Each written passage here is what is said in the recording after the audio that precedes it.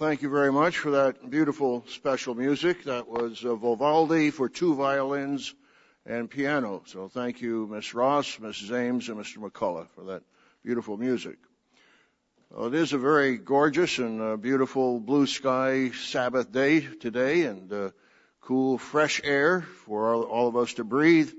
We're very thankful for all of you being here, and welcome to all our guests. We all face trials, large and small. And sometimes we make mistakes that are painful to us and sometimes painful to others. So what can we learn from our trials? And what can we learn from our mistakes and from our sins? Years ago at Ambassador College in Big Sandy, we would often go out to outlying churches for the Sabbath, and my wife and I would take some of the Ambassador students with us. One Sabbath we were in Fort Worth, and after services I took my briefcase out to the car, ready to put it into the trunk or the boot, put it behind the car, but I didn't have the keys, so I had to go in and get the keys for my wife, and the students and I got in the car, and I forgot about the briefcase, and I promptly backed right over the briefcase, crushing it. And that was very, very disappointing, of course. And when we got back to Big Sandy the following Tuesday, we had a sophomore speech class and the lecture. And, of course, the sophomores were not normally known for maturity and grace. But nonetheless, there on the lectern was a box. And on top of the box, in large letters, was Romans 8:28. And of course you know what that is, that all things work together for good to those who love God, according to those who are called according to His purpose. Well, this was of course a very disappointing thing for me. I had to learn from my mistake, but something good came out of that. And that good was the kindness of the sophomore speech class, and of course I also got a brand new briefcase out of it. So let's turn to Romans the 8th chapter. Romans 8, and understand that this is one of the most significant principles that guide our lives every day of our life, and know that God is working out a plan for all of us. And we learn from our mistakes, and we heard in the sermonette that sometimes our good intentions must be according to the will of God. And Mr. Jacob Hall gave in that very good sermonette we heard. So we must follow God's will and God's way of life. Romans 8, verse 28. And we know that all things work together for good to those who love God. So it's not for everyone, it's but to those who love God, to those who are the called according to His purpose. So God has a purpose for all of us, and that purpose is to bring us into His kingdom. We are now training as kings and priests so that we can serve billions of people later on. But we really need to understand how all things work together for good. We know that when we understand that we will actually grow in the grace and knowledge of Christ, we'll actually grow in faith, and we'll actually grow in total trust and reliance on God. God wants us to pray to Him according to His will. Some of you are familiar with the old country western song by Garth Brooks called Unanswered Prayers. In his young life, he saw this beautiful woman and he prayed that he could marry her. But later in life, he found out that she was not the woman of character that he would have liked to have married. And so he was very thankful for the unanswered prayer, as he called it. Here are some of the lyrics from the song by Garth Brooks, Unanswered Prayers. Sometimes I thank God for unanswered prayers. Remember when you're talking to the man upstairs that just because he doesn't answer doesn't mean he don't care. Some of God's greatest gifts are unanswered prayers. Well, of course, we wouldn't characterize that way. God did answer his prayer. The answer was no, I've got something better for you. And so we ask God's will to be done in our lives. You might turn there to Matthew the 6th chapter, Matthew 6 and verse 10. And hopefully you're praying this in your regular prayer life. Matthew 6, verse 10. Your kingdom come, your will be done on earth as it is in heaven. Then all of God's work, we want to, of course, fulfill the commission that He's given us to do His will in every aspect with the main priorities and the mission that God has given His church and His work. Then He says later in the prayer, verse 13, and do not lead us into temptation, but deliver us from the evil one. For yours is the kingdom and the power and the glory forever. Amen. Or as the NRSV has it, and do not bring us to the time of trial, but rescue us from the evil one. And when we close our prayer, we realize that God has all power. His is the kingdom and the power and the glory forever. So God has all power in the universe. And so that raises the question among some that, well, actually the most popular question among atheists and agnostics, if God is all powerful and He could stop all these evil things from happening, why doesn't He? If He's love, why does He allow these tragedies and terrible things to happen in the world? That's one of the number one question in some surveys that have shown that those who will not accept God or they want to reject God's way of life, they think God's unfair. Well, God has not produced robots and automatons. He's giving human beings free moral agency and the willingness and the ability and the freedom to make choices. And those choices bring bloodshed and evil and oppression for 6,000 years. And mankind is still learning those lessons. So God allows us to experience trials. Why does He do that? Well, sermon number 856 is learning lasting lessons of life. Everything happens for a cause.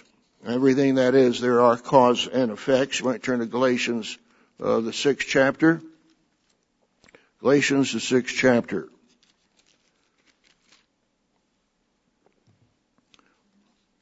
Why does God allow us to experience trials and sometimes pain and suffering?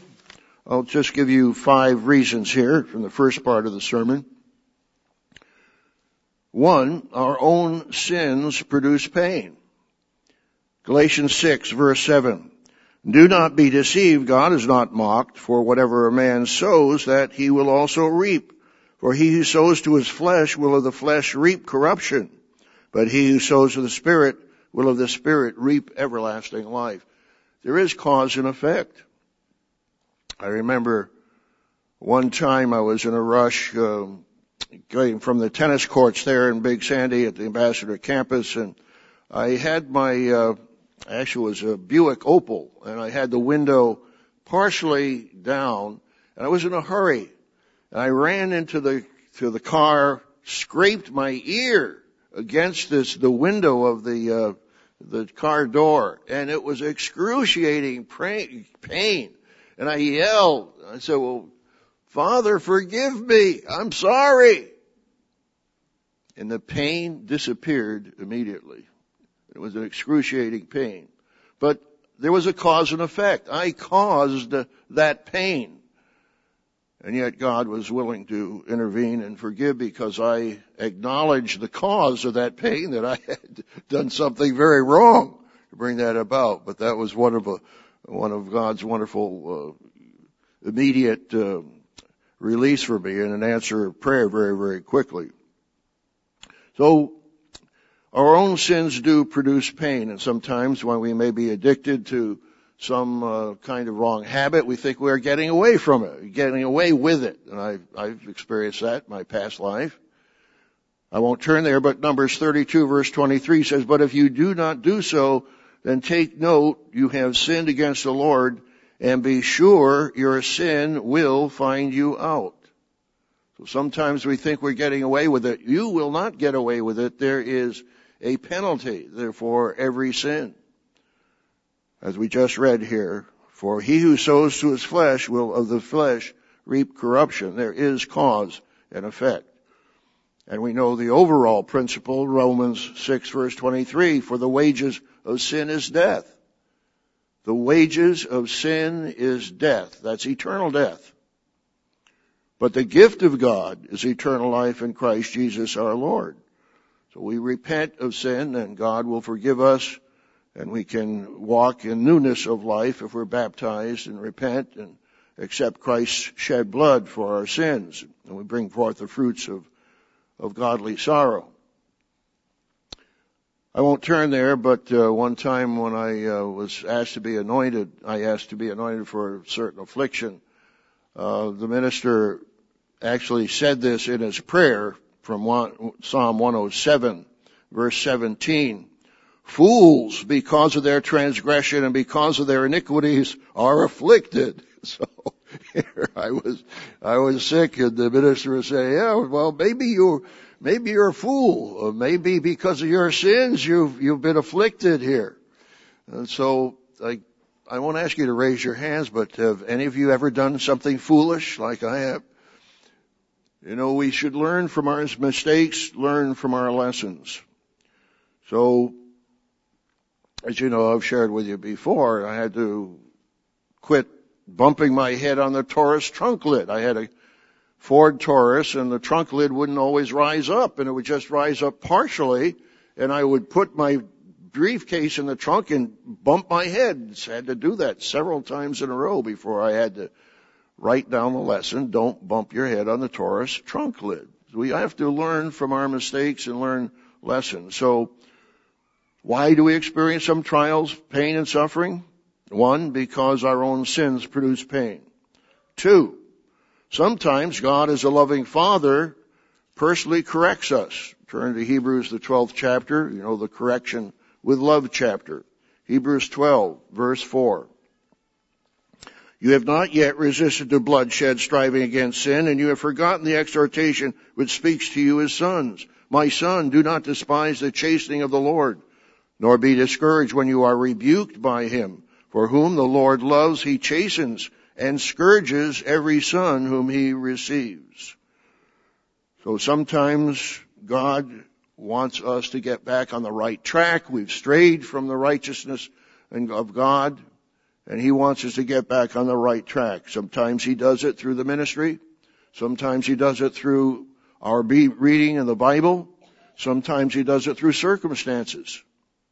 So we thank God for that correction. It says in verse 11, no chastening seems to be joyful for the present, but painful. But why do we experience pain? Sometimes it's because God is correcting us as a loving Father, but painful. Nevertheless, afterward, it yields the peaceable fruit of righteousness to those who are trained by it. So again, God will correct us, and we realize that all things do work together for good. And by the way, the title of the sermon today is Romans 8:28. That's a simple title. We realize also Job's painful trial. It resulted in Job's repentance, and it resulted in double blessings for Job as well. We'll discuss more of that story later on in the sermon. So a second way that we experience pain is because God is a loving Father, personally corrects us. Thirdly, because we are living God's way. Well, how can that be? If we're living God's way, why should we experience pain? Matthew, the 5th chapter. Turn back to Matthew 5.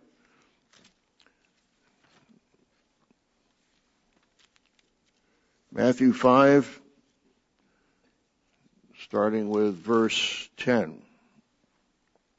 Blessed are those who are persecuted for righteousness' sake, for theirs is the kingdom of heaven.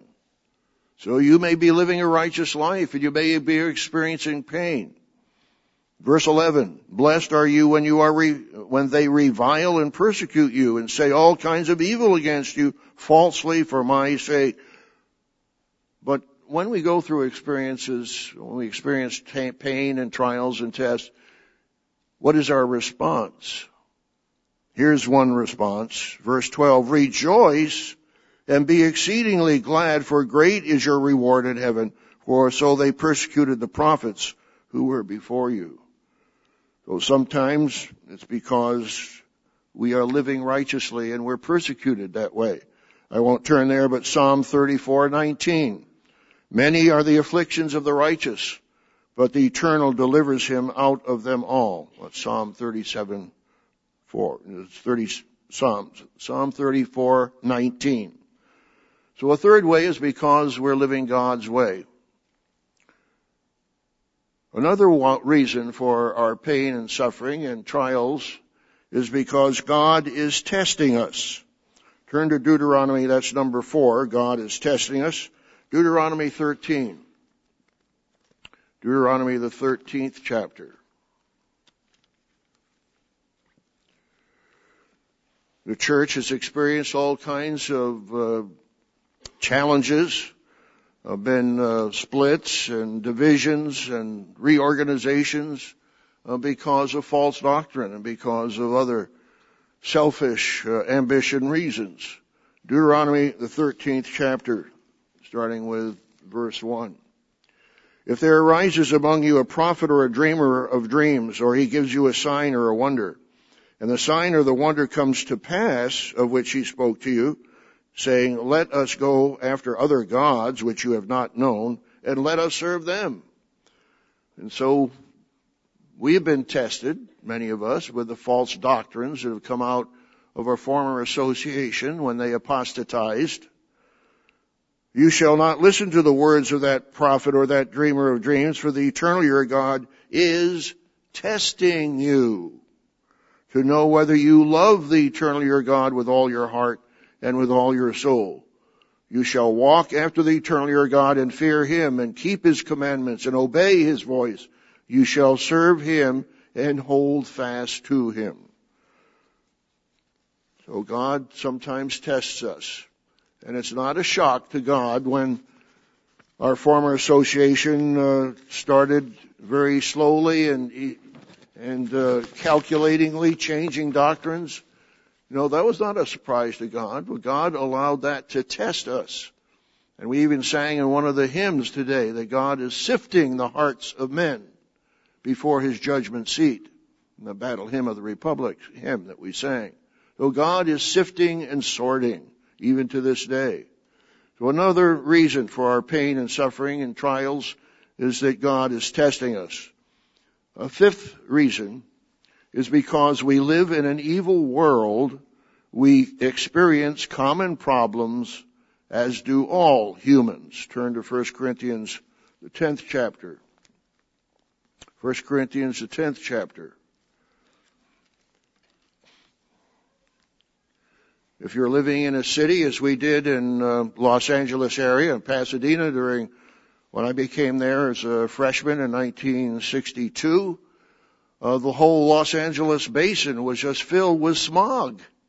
And you were afflicted. I remember going down to the freshman activity at the Rose Bowl and came back and my lungs were hurting. It was polluted air, and of course I didn't even know there were mountains above Pasadena because the smog was so thick you couldn't even see them until the rainy weather came, and there were the beautiful mountains there. So we are afflicted because we're living in a world, in this particular case, with polluted air and polluted food, polluted water in many places around the world. So it says here in 1 Corinthians 10, verse 13, no temptation has overtaken you except such as is common to man. But God is faithful, who will not allow you to be tempted beyond what you are able, but with the temptation will also make the way of escape that you may be able to bear it. So it's common to man.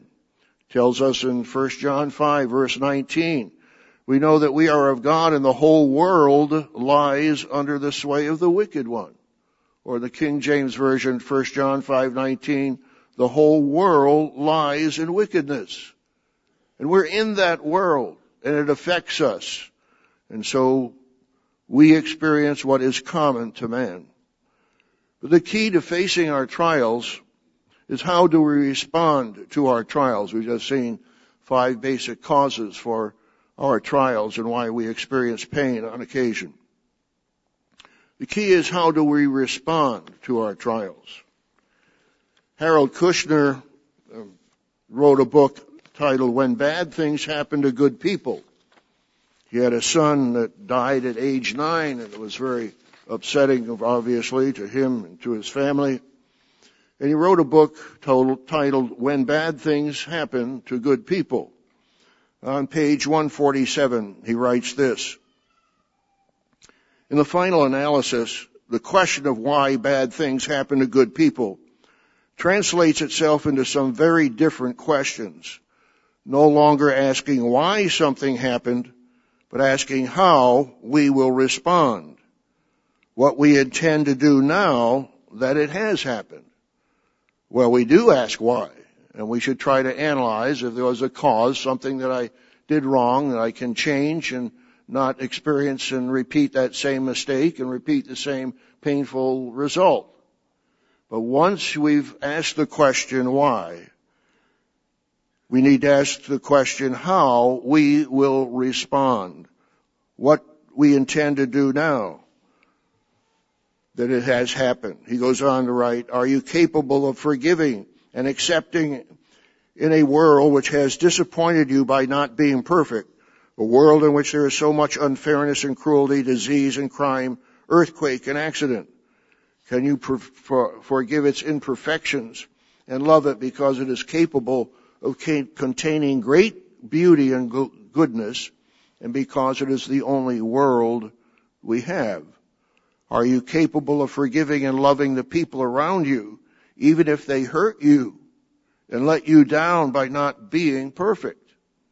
Can you forgive them and love them because there aren't any perfect people around, and because the penalty for not being able to love imperfect people is condemning oneself to loneliness?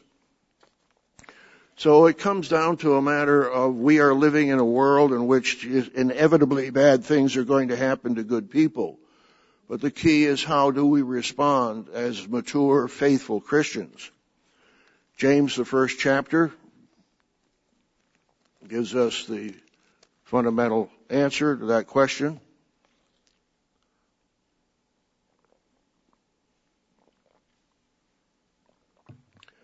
James 1, starting with verse 2. My brethren, count it all joy when you fall into various trials.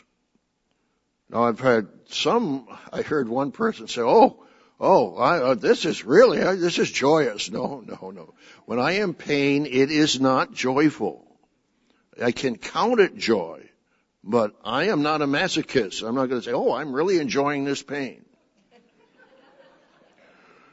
Knowing that the testing of your faith produces patience. So the testing of your faith produces patience. But let patience have its perfect work, that you may be perfect and complete, lacking nothing. It's a whole process that God is creating in us, His perfect, righteous character. We learn patience and we learn endurance. It's God's purpose to create in us His perfect, righteous, godly character. And Mr. Peter Nathan emphasized that in his sermon last week, titled, What Do You Mean, Thanksgiving? So we have our part in that creation of perfect character. You know Psalm 51:10, and I hope you pray that from time to time, as I do. Create in me a clean heart, O God. Create in me a clean heart, O God, and renew within me a steadfast or a right spirit. So I hope you're praying that. We have our part in the whole creation process, and experiencing pain and trials is a part of that helps us to grow in patience, helps us to grow in faith, and brings us to total maturity and eventually perfection as God works His life and works His creating power in us. So all trials we face are integral to that process of godly creation.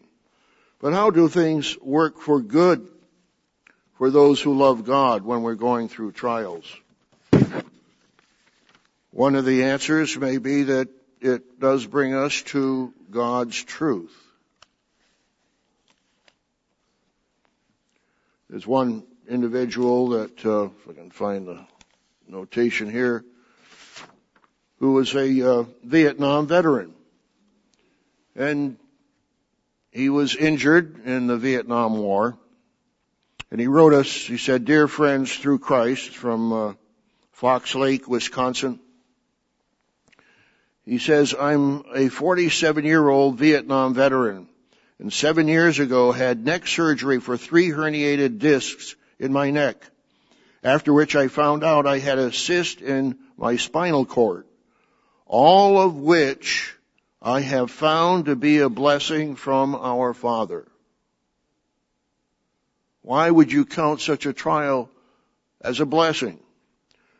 I have always thought there was more to God's Word than what I was getting in church.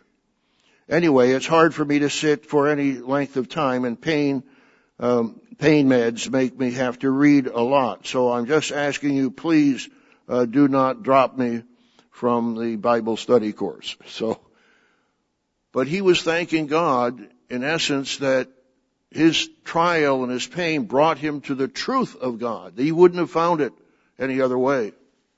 And so we find out, yes, there are blessings that come from pain and trial. We count it joy because we realize that there is a benefit, an eternal benefit from us. Turn to James, the 4th chapter. What can we learn from our trials and count it joy and realize there is good that will come from it? James, the 4th chapter, verse 6. We learn to humble ourselves. James 4, verse 6. But he gives more grace. Therefore, he says, God resists the proud, but gives grace to the humble. And so in verse 10, it tells us, humble yourselves in the sight of the Lord, and he will lift you up. So we learn from our mistakes, we've learned from our pain, that we should humble ourselves.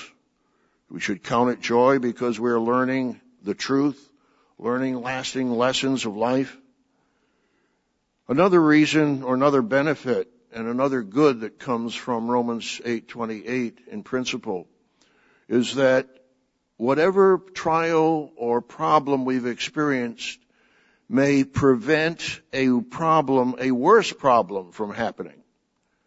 I think I've told you that story before, but when I was commuting from my home in Meriden, Connecticut to Rensselaer Polytechnic Institute in Troy, New York, after one vacation period, I thought I was trying to set a record with my 51 Chevy and trying to cut down the time from Meriden to Troy, New York, cut down the 2.5 hours and set a new record. The problem was when I was up near in Massachusetts on the way, I had a slick tire. It was a 51 Chevy, and it was raining. And of course I was pushing the speed and went around with a curve, and I spun out, and there was a huge tanker truck coming in the opposite direction, and I crashed into the tanker truck. Right here. So, what lesson should I have learned from that? Well, I did get a ticket from the policeman, and I had to go to court later, but I was able, it crashed in the right rear fender. I was able to pull the fender out and drive on to college. I had to come back to that town and go to trial, and I was fined $9 for not giving right of way. I did not give right of way to the milk truck that was coming in the opposite lane. So I learned a lesson from that. Now, what lesson would that have helped me? It may have helped me to slow down the speed and prevented a very worse tragic accident. So sometimes we can learn from our trials that it may prevent something worse from happening. And I presume that in this particular case, it prevented me from having a worse accident later on. And of course, it may also benefit others. Sometimes it's a tragedy. We had a tragedy in Lakeland, Florida when I was pastoring there years ago. We actually had a teen Bible study in my home Sunday afternoon. I got a frantic call from one of our members, one of our mothers. She said, Mr. Ames, my son just fell on the street, and the paramedics are there and are taking him to the hospital, and he hit his head on the curbing, and could you please go to the hospital? So I was about to go to the hospital. I called the hospital and found out that he had died on the way. And so instead of going to the hospital, I went to visit the parents. And we found out later that that boy had not just hit his head on the curbing, that he had actually been shot with a .22 pistol from a neighbor boy. And when the paramedics saw him, they said, they thought, well, it looked like he'd been shot, but they couldn't find the bullet because it went into his neck. And it's so amazing because here was a young boy, and the very previous day he'd been in a Bible study for youth in the Lakeland congregation. And he was so enthusiastic about the millennium, and he said, I want to be a minister like Mr. Ames. And he's dead the next day. Well, part of his family, because of that death, became converted. And there are good things, and you wonder why. Of course, you can't answer all of the questions. But I suspect that God has a purpose for that 9-year-old who was learning about the millennium and was so enthusiastic about it that God will raise him up as a 9-year-old. He will be a leader among 9-year-olds. And something good did come of it, that some of his family who are not in the church because of his death became members and became converted, became a part of God's church. We have to remember that God is always in charge. Dr. Meredith's booklet, Prophecy Fulfilled, God's Hand in World Affairs, really emphasizes that point, just how God is in charge. I'll just read from the introduction. Humanity today is facing staggering crises of war, disease, pollution, drought, and famine. Where will it all lead? Bible prophecy reveals that God is working through current events to bring about a future time when the whole world will be at peace. If you understand what God is doing now and what He has planned for His creation, you can have hope even in times of trouble. And then here on page 2, he writes, like a chess master, God moves kings, queens, bishops, and pawns at will, according to His purpose. He guides various major nations to the area of the earth where He wants them and blesses or curses them in weather, war, and prosperity, according to how they yield to His will, compared to Leviticus 26. So you may want to read that booklet if you haven't read that in some time. But we need to, and when we think about Romans 8:28, we need to think about God is always in charge. He has a great plan that we know about because of the weekly Sabbath, because of the annual holy days. And we know that His will prevail. What is God's desire for humans? You might turn there to 2 Peter 3, verse 9. 2 Peter 3, verse 9. Does God want human beings to be tormented forever in a proverbial or mythical hellfire? Of course, you'll want to see the telecast this weekend on the mystery of hell. That's not the correct title. But 1 Peter 3, God tells us what His desire is for human beings. 2 Peter 3. 2 Peter 3 and verse 9. The Lord is not slack concerning His promise, as some count slackness, but is long-suffering toward us, not willing that any should perish, but that all should come to repentance. That's God's purpose. That's God's will, His desire for all human beings. But all human beings aren't going to respond that way. Some human beings will be rebellious and want to be their own God. Just like Lucifer. He wanted to knock God off His throne. But God's desire is that all should come to repentance. I won't turn there, but 1 Timothy 2 verse 4 Tells about God who desires all men to be saved and to come to the knowledge of the truth. Well, that's God's purpose. That's His will. But all human beings are not going to follow His will. God's purpose and plan will prevail. We experience trials and tribulations, but when bad things happen, is God sometimes directly involved? We'll take a look at several classic biblical examples. Let's turn to the book of Job. Was God involved with the extreme pain and problems and testing of Job? Of course, you know the answer to that question. Job, the first chapter.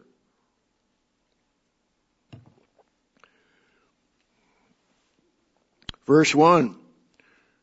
Job was a man blameless and upright, one who feared God and shunned evil, had 7 sons and 3 daughters.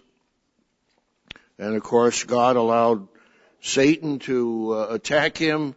God was saying, have you heard about my friend Job?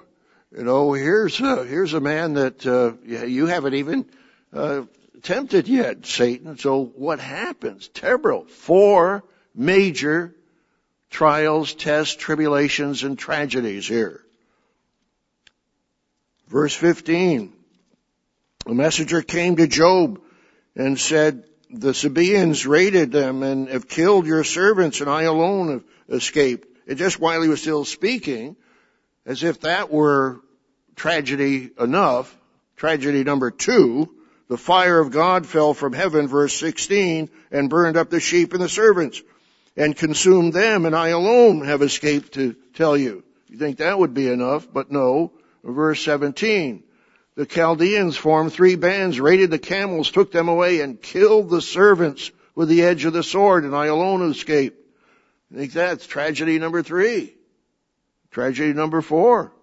And while he was still speaking, verse 18, another also came and said, your sons and daughters were eating and drinking wine in their oldest brother's house. And suddenly a great wind came from across the wilderness, struck the 4 corners of the house, and it fell on the young people, and they are dead. 7 sons and 3 daughters killed.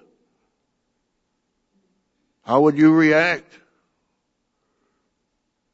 Then Job arose, verse 20, tore his robe, shaved his head, and fell to the ground and worshipped and said, the Eternal gave and the Eternal is taken away. Blessed be the name of the Eternal. Verse 22, in all this Job did not sin nor charge God with wrong. Well, that wasn't the end of the test. Here are all these tragedies that are happening to him, and then God allows Satan to attack his body with boils. Verse 7 of chapter 2. I won't ask you to raise your hands if you've ever had a boil.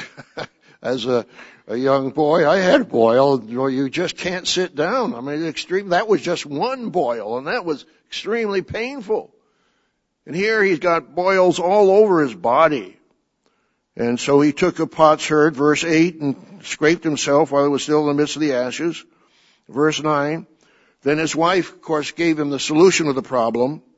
Do you still hold fast to your integrity? Curse God and die. You know, she was very helpful.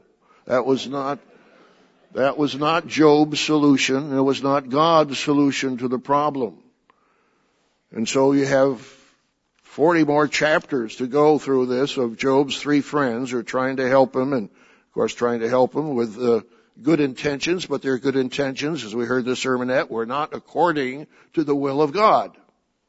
And so he had to learn a very painful lesson. What was the result of that? The result, of course, chapter 42, you know the result of that. He came to repentance, deep repentance. Chapter 42, verse 5, I have heard of you by the hearing of the ear, but now my eye sees you. Wherefore I abhor myself and repent in dust and ashes. He had an intellectual perception of God, but not an emotional and deep down heartfelt reality of God. And then when he did get that reality and saw the comparison, he deeply repented. But that wasn't the end of the story, because God said, Job, you have to pray for your friends. In verse 8. So he had to take some rams and bulls, and that is the 3 friends, and my servant Job will pray for you. Verse 10. When he prayed for his friends, indeed the Eternal gave Job twice as much as he had before. His friends and family consoled him, verse 11, and brought to him silver and gold. Verse 12, and the Eternal blessed the latter days of Job more than his beginning. For he had 14,000 sheep, 6,000 camels, 1,000 yoke of oxen, 1,000 female donkeys. He also had 7 sons and 3 daughters. So he lost 7 sons and 3 daughters, and yet God restored those to him on the end. What was the lesson that Job should have learned and that we should learn from this? Turn to Job 34, verse 31, a very profound lesson. Job 34 and verse 31. Elihu's 3 friends couldn't pinpoint the problem. But Elihu, whom God did not correct, was speaking for God and really nailed the principle that he should have learned and we should have learned. When you're going through a trial and you're saying, well, I don't know why God is doing this to me, or I don't know why this is happening, what should be your response? Elihu says to Job in verse 31 of Job 34, for has anyone said to God, I have borne chastening, I will offend no more? Teach me what I do not see. If I've done iniquity, I will do no more. Has anyone ever said that? It's something, brethren, that each and every one of us should have as a part of our spiritual processes. That we know that, yes, if I can't understand something, I need to ask God. If I'm doing something wrong, I don't know what I'm doing wrong, but if I am, please let me know. Help me to change. I will offend no more. Teach me what I do not see. If I have done iniquity, I will do no more. We have the reprint number 126, Trials and Tests, 7 Lessons from the Book of Job by John O'Gwyn. So I would encourage you, if you don't have that reprint, number 126, to request that reprint. Trials and Tests, 7 Lessons from the Book of Job. I also mentioned the sermon number 656, The Lasting Lessons of Suffering, and sermon number 653 by Mr. Hernandez, Why Suffering, will be helpful to you. Let's take another biblical example of bad things happening to maybe good people, but maybe not so good people. Judges, the 14th chapter. Judges 14.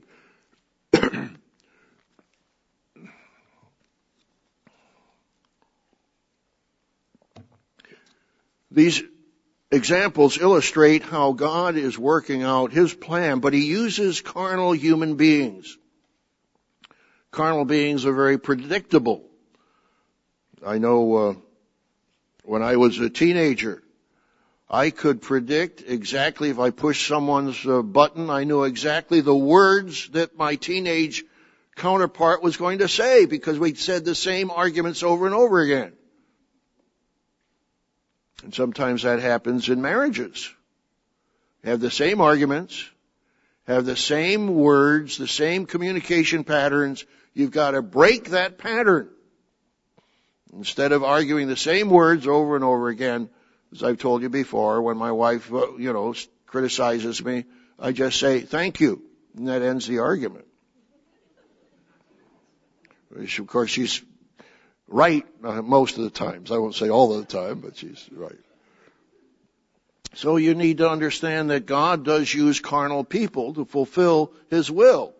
And when it says He hardened their hearts, He's not doing something against their own nature. They are hardened, and they are carnal, and they are selfish and predictable. Well, let's take a look at another case here, the case of Samson. How is God going to use him and his carnality to bring about something that he wanted to do against the Philistines? Judges 14 verse 1. Now Samson went down to Timnah and saw a woman in Timnah of the daughters of the Philistines. So he went up and told his father and mother and said, I have seen a woman in Timnah of the daughters of the Philistines. Now, therefore, get her for me as a wife. Samson tells his parents, I want you to get this woman down there, the Philistine, for my wife. Verse 3, then his father and mother said to him, is there no woman among the daughters of your brethren or among my people that you must go and get a wife from the uncircumcised Philistines? And Samson said to his father, get her for me, for she pleases me well. That's just outright deep carnality, isn't it? But his father and mother did not know, notice verse 4, that it was of the Lord. It was of the eternal that he was seeking an occasion to move against the Philistines, for at that time the Philistines had dominion over Israel. So you know how the following verses show that how he had some problems with a particular challenge and had to lose 30 changes of clothing, and because of the riddle that was passed out, and then his wife was given to another man, so verse 19, the Spirit of the Lord came upon him mightily, and he went down to Ashkelon and killed 30 of the men, took their apparel. So his anger was aroused, he went back to his father's house, and Samson's wife was given to his companion, who had been his best man. So again, he takes the foxes and puts torches and torches all of the fields of grain of the Philistines. So why did this happen? God was using the carnality of Samson. Verse 4, chapter 14, but his father and mother did not know it was of the Lord. Let's take a look at another example. The tragedy of Joseph being sold as a slave when he was a teenager. Turn back to Genesis, the 37th chapter, and I don't know how many times I've read this story, Genesis 37 through chapter 50. I encourage you to read those 14 chapters, Genesis 37 through 50. It's brought me to tears several times when I've read through this story. But, you know, Joseph had the dreams and how these stalks would bow down to his stalk. And so his brothers were very angry at him. They said, we're going to bow down to you? And they actually hated him. I'll turn back to chapter 37, verse 5. Now Joseph had a dream and he told it to his brothers, and they hated him even more. And then he had a dream about stars, that the sun and moon, verse 9, bowed down to him. And his father and his brothers and father rebuked him from that. Shall your mother and I and your brothers indeed come down and bow down to the earth before you? And his brothers envied him, but his father kept the matter in mind. And of course, when you read the rest of the story, at least 3 times, I was just reading through this last evening, about 3 times, the brothers bowed down before Joseph when he became Pharaoh, became ruler under Pharaoh in Egypt. So chapter 34. So they conspired to kill him, verse 18. Reuben tried to prevent them from being killed. They put him in a pit. And Judah again said, verse 26, let's not kill him, let's sell him, verse 27. So the Midianite traders come and they sell him, verse 28, for 20 shekels of silver, and they took Joseph to Egypt. And so, was there a tragedy in all this? They took Joseph's tunic, killed a kid of goats, dipped the tunic in blood, verse 31, then bring it to the father and say, we have found this, do you know whether it's your son's tunic or not? He recognized it and said, a wild beast has devoured him. Without doubt, Joseph is torn to pieces. Verse 34, Then Jacob tore his clothes, put sackcloth on his waist, mourning for his son many days. They tried to comfort him. He was not going to be comforted. This is a tragedy for Jacob. That was his son whom he loved. Verse 35, for I shall go down into the grave to my son in mourning. Thus his father wept for him. And so you know the rest of the story. He worked for the Potiphar, an officer of Pharaoh. Verse 36, he is unjustly accused by Potiphar's wife, who is trying to seduce him. And he's unjustly put in jail. So you got another injustice. Here, Jacob is mourning over his son. He's been killed. And then Joseph is unjustly put in prison, falsely accused by Potiphar's wife, and he's in prison. He was sold. One of the commentator is saying thought that Joseph was about age 17 when he was sold. He was probably about 16 or 17 when he was sold as a slave to Egypt. And now he's a faithful servant in Potiphar's house, is put in jail. How long is he in jail? I don't know how long he was in jail, but but notice verse 39. Chapter 39, verse 2. The Eternal was with Joseph. Verse 3. And his master saw that the Eternal was with him. So Joseph found favor. So even from Joseph's point of view, even being sold tragically, betrayed by his brothers, sold as a slave, God was still with Joseph. So he's unjustly put in prison. Notice verse 20 of chapter 39. And Joseph's master took him and put him into prison, a place where the king's prisoners were confined. And he was there in prison. Notice verse 21.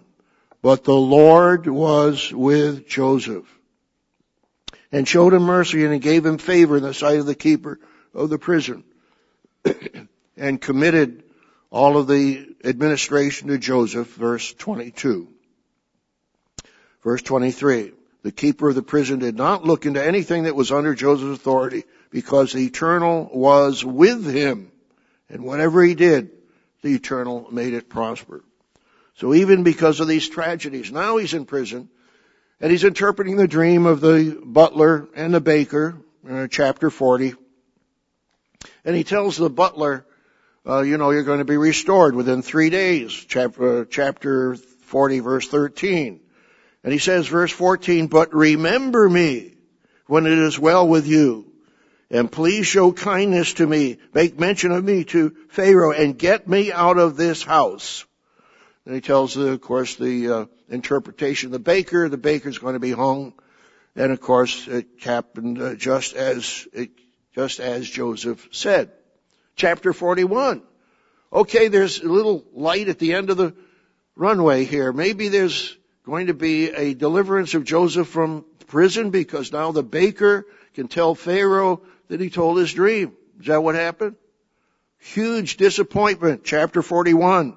Then it came to pass at the end of 2 full years that Pharaoh had a dream, and behold, he stood by the river. So here Joseph was hoping, but no, he's got another setback. He's in prison for another 2 years. But then finally the butler remembers his sin, chapter 41, verse 9, and tells Pharaoh about this man who could interpret his dreams. And so Joseph tells dreams what's going to happen in the future, 7 years of prosperity, 7 years of famine. You need to select someone to advise and administer the agricultural program over the next 7 years, so that the 7 years of famine, the whole world will survive. And so, of course, Joseph is made ruler over the great empire of Egypt under Pharaoh in 1 day. So from age 17 to age 30, how old was he? He was 30 years of age, verse 46 here of Genesis 41. So for 13 or 14 years, he's going through trials, and yet God had a purpose for that. And so when his 10 brothers came to buy grain in Egypt, chapter 42, verse 3, they bowed down before him, verse 26 and verse 28. And he, of course, he recognized them, and Joseph was quite emotional. When he saw his brothers, he wept, verse 30. Washed his face, verse 31 of chapter 43. But then he puts his cup in their bags of wheat. But now he's testing them. And I won't go through the whole story. But the brothers begin to get a guilty feeling. Verse 16 of chapter 44, then Judah said, what shall we say to my Lord? What shall we speak? Or shall we clear ourselves? God has found out the iniquity of your servants. Here we are, my Lord slaves, but we and he also with whom the cup was found. So, anyway, they begin to have guilty feelings, and the long story, he finally gets Benjamin to come down, and Joseph and his brothers, he can't hold back anymore. Chapter 45, he could not restrain himself anymore. He wept aloud, verse 2, Genesis 45. And Joseph said to his brothers, I am Joseph. Does my father still live? What an incredible moment that would have been. Here they had sold him into slavery, and now they are bowing before him. I am Joseph, your brother, whom you sold into Egypt. End of verse 4. But notice verse 5. But now do not therefore be grieved or angry with yourselves because you sold me here. For God sent me before you to preserve life. God used Joseph to go down to Egypt through apparent real tragedies, apparent tragedies, to preserve life. And he says in verse 7, and God sent me before you to preserve a posterity for you in the earth and to save your lives by a great deliverance. So now it was not you who sent me here. It was not you who sent me here. They sold them in there. God just used their carnality. He says, it was not you, but God, and he has made me a father to Pharaoh and Lord of all of his house and a ruler throughout all the land of Egypt. So he's saying, God, you didn't send me down here. God sent me down here. Well, through tragic experiences and painful experiences. So he kissed his brothers, verse 15, and wept over them, and after that his brothers talked with him. So you see that God had a purpose in Joseph's experience. He had setbacks, and yet God brought good out of all of the tragedies and all of the things that happened. It wasn't you that sent me, it was God that sent me. So yes, Romans 8:28 was operating in the 2nd century BC. But what about the New Testament? Do we find any Romans 8:28 examples there? So turn there to Philippians, the 1st chapter, Philippians 1. Dr. Meredith has shown how many years that the Apostle Paul had been in prison. I think it was about 5 years, Dr. Meredith. And you think, well, of course, the Lord told Paul that he must suffer for him. Of course, he had persecuted the true church of God. But now he's in prison, and of course in Philippians, well, hold your place, Philippians 1, but you know Philippians 4:4. Rejoice in the Lord always. Again, I say rejoice. About 8 times in the book of Philippians, he's telling his audience to rejoice, and yet he's in chains. These are called the prison epistles. Ephesians, Philippians, Colossians, and Philemon. He wrote those 4 while he was in prison, while he was in chains. But what does he say here in Philippians 1, verse 12? But I want you to know, brethren, that the things which happened to me have actually turned out for the furtherance of the gospel. So was there good that came out of this bad things happening to Paul being in prison? Actually turned out for the furtherance of the gospel, so that it has become evident to the whole palace guard and to all the rest that my chains are in Christ. And most of the brethren in the Lord have become confident by my chains, are much more bold to speak the word without fear. So we see that there was a furtherance of the gospel by the Apostle Paul being put in prison. Received another letter here, and this one is from Pine Bluff, Arkansas, a man who was put in prison. He said, it has taken me 27 years of living a life of drugs and violence to see a purpose in my life. God hasn't revealed it yet, but He has put me behind bars to set me free. He has put me behind bars to set me free. All things do work together for good to those who love God, those who are the called according to purpose. And I praise Him for bringing me to prison. And then he requests some booklets and the Bible study course. So we just have to remember that God is in charge. Let's turn back to Romans 8:28. Romans 8:28.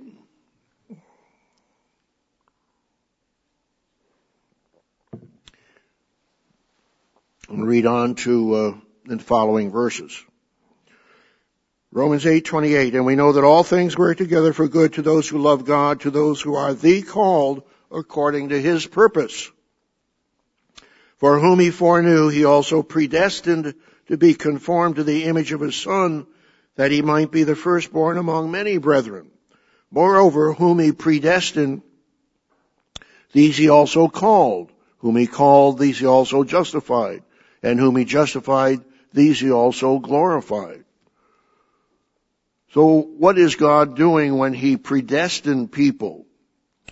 Mr. Herbert Armstrong wrote a booklet called Predestination, Does the Bible Teach It? And this is what he writes on page 22. Notice, none of the places in the Bible where predestination is mentioned says anything about anyone being predestined to be lost, predestinated to reject Christ.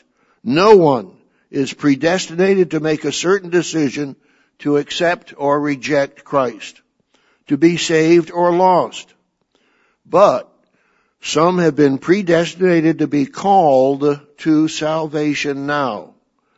So what Mr. Armstrong is saying, that predestination here in the Bible has to do with when one is called, not to whether someone is predestined to be lost or to be saved.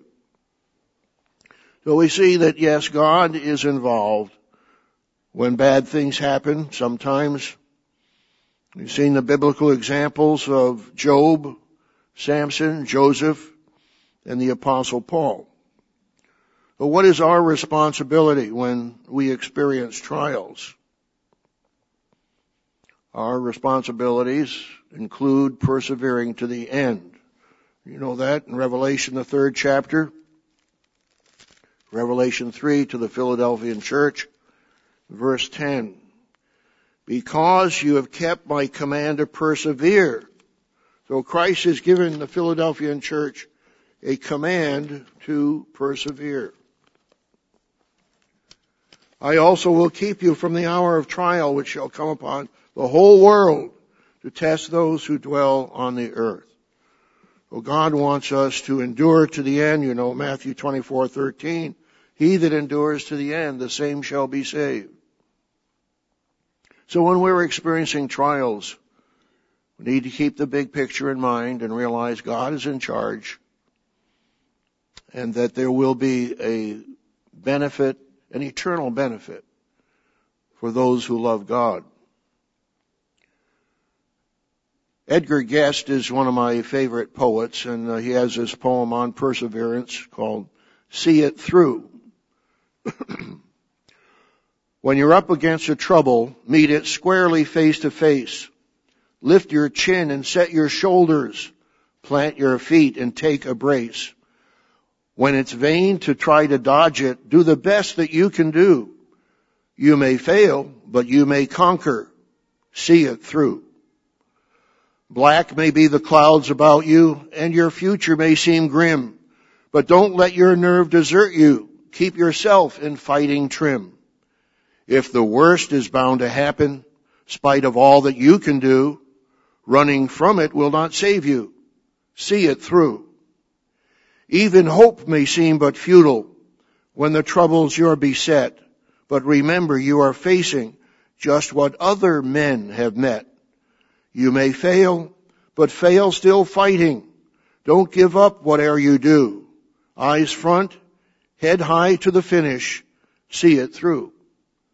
Yes, we need to persevere to the end. And reminded me in reading that of Dr. Meredith's sermon at the family weekend last year. The live streaming was Onward Christian Soldiers. And that message, a very memorable message. And of course, we'll be looking forward to the live streaming coming up this December 24th as well. We need to be praying for that occasion.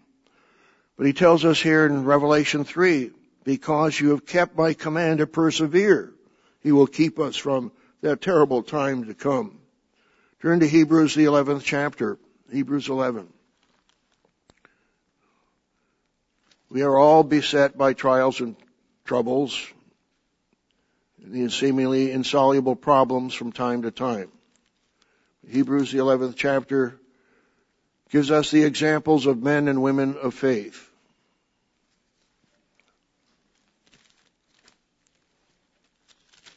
Hebrews 11,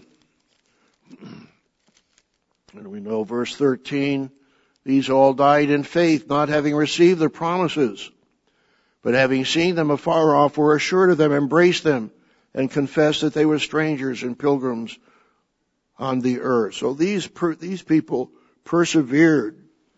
So thank God for those who are faithful men and women. We also, of course, need to be faithful men and women as well.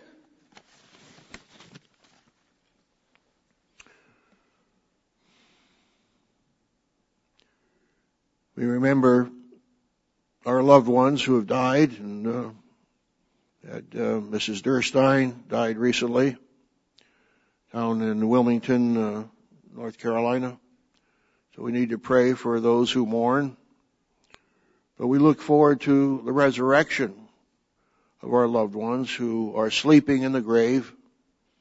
We think of Morgan Montgomery, a lovely teenager who died the summer of 2015. She was faithful, and her favorite scripture was Romans 8, verse 28.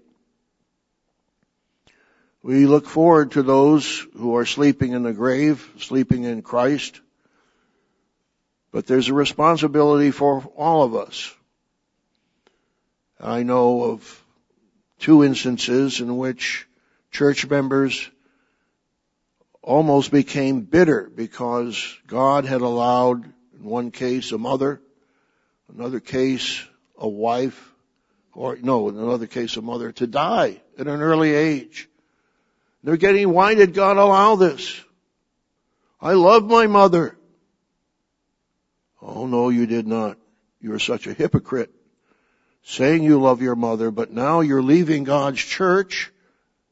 You are a hypocrite. You don't really love your mother. If you really loved your mother, you will want to be in the resurrection to see your mother when she comes up in the resurrection.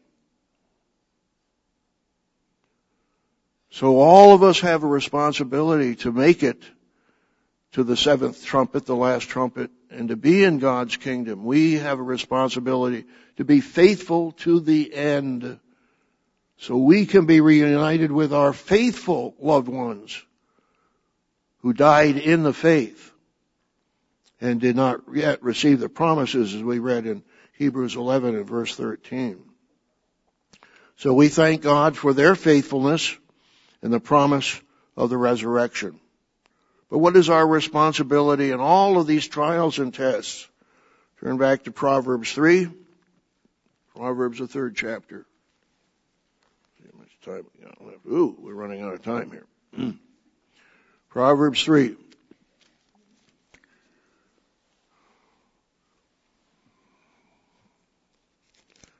Proverbs 3, verse 5. Trust in the Lord with all your heart. And just stop right there. That is our responsibility when we think of trials and tests and when bad things happen to good people. Realize, yes, God is in charge. He has a plan that's working out here for 6,000 years with another seventh millennium coming up as a Sabbath rest. We have to trust God. And our whole life experience should have taught us that by now. Trust in the eternal with all your heart and lean not on your own understanding. Job and his 3 friends were trying to lean on their own understanding. They should have said, that which I do not see, teach you me. In all your ways acknowledge him, and he shall direct your paths. We had a must-play sermon by Mr. Rod McNair, number 895, Trusting God. That is so basic to who and what we are and the reality of what God is doing, that he's working out a wonderful plan here on earth. Turn to Isaiah, the 40th chapter, Isaiah 40. Again, we know how powerful God is, that he's omnipotent, all-powerful, omniscient, all-knowing, omnipresent, all-present through his Holy Spirit, as it brings out in Psalm 139. And he has all power in the universe. He says, behold, the nations are a drop in a bucket, verse 15. Isaiah 40. And are counted as the small dust on the scales. He says, verse 17, all nations before him are as nothing, and they are counted by him less than nothing and worthless. When you take around the world, as we pointed out in our booklet on Armageddon and beyond, there 9 nations have nuclear weapons. So we have Russia and Pakistan and Britain and China and North Korea, all with nuclear weapons, and yet all that power, God says, compared to him is nothing and less than nothing. Do we have that depth of trust and faith in God to know what he's doing? That the greatest reality in the universe, as Mr. Armstrong put it in 3 words, what is the greatest fact in the universe, Mr. Armstrong asked? In 3 words, God rules supreme. And we see that here, of course, powerfully through the examples we've seen, and also in Isaiah, the 40th chapter. So we must continually grow in godly character. We must be willing to endure trials and tests. Return to 1 Peter, the 4th chapter. 1 Peter, the 4th chapter.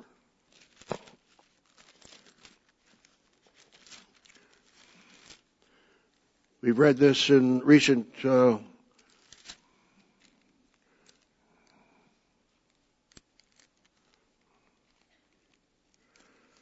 weeks, the trials we've gone through. 1 Peter 4, verse 12. Beloved, do not think it strange concerning the fiery trial, which is to try you as though some strange thing happened. But rejoice. Okay, what is our response? But rejoice to the extent that you partake of Christ's sufferings, that when his glory is revealed, you may also be glad with exceeding joy. And he tells us that we need to continue to be doing good, verse 19. Therefore let those who suffer according to the will of God commit their souls to him in doing good as to a faithful Creator. Or as the NIV has it, continuing to do good. Let's finally turn to Romans, the 8th chapter. Again, Romans 8. And we realize that not only does God bless us through our trials and through our tests, but He's given us the evidence of His love and of His promise for the future. Verse 31, Romans 8. What then shall we say to these things? If God is for us, who can be against us? He did not spare His own Son, but delivered Him up for us all. How shall He not with Him also freely give us all things? And again, that's ta panta, the all, meaning the universe. He says in verse 37 that in all these things we are more than conquerors through Him that loved us. And nothing will separate us from the love of God which is in Christ Jesus our Lord. The end of verse 39. So brethren, God is in charge. He wants you in His family and His kingdom for all eternity. It tells us in Philippians 1:6 that He who has begun a good work in you will complete it until the day of Jesus Christ. We are all works in progress, learning to trust God with all our heart. And we've seen the examples of how God has worked in the lives of individuals who experience extreme tragedies and troubles. And yet God was with them and God blessed them. So the next time you face a trial, remember, all things work together for good to those who love God, to those who are the called according to His purpose. And remember, God's purpose is to bring you into His kingdom. And His purpose will prevail.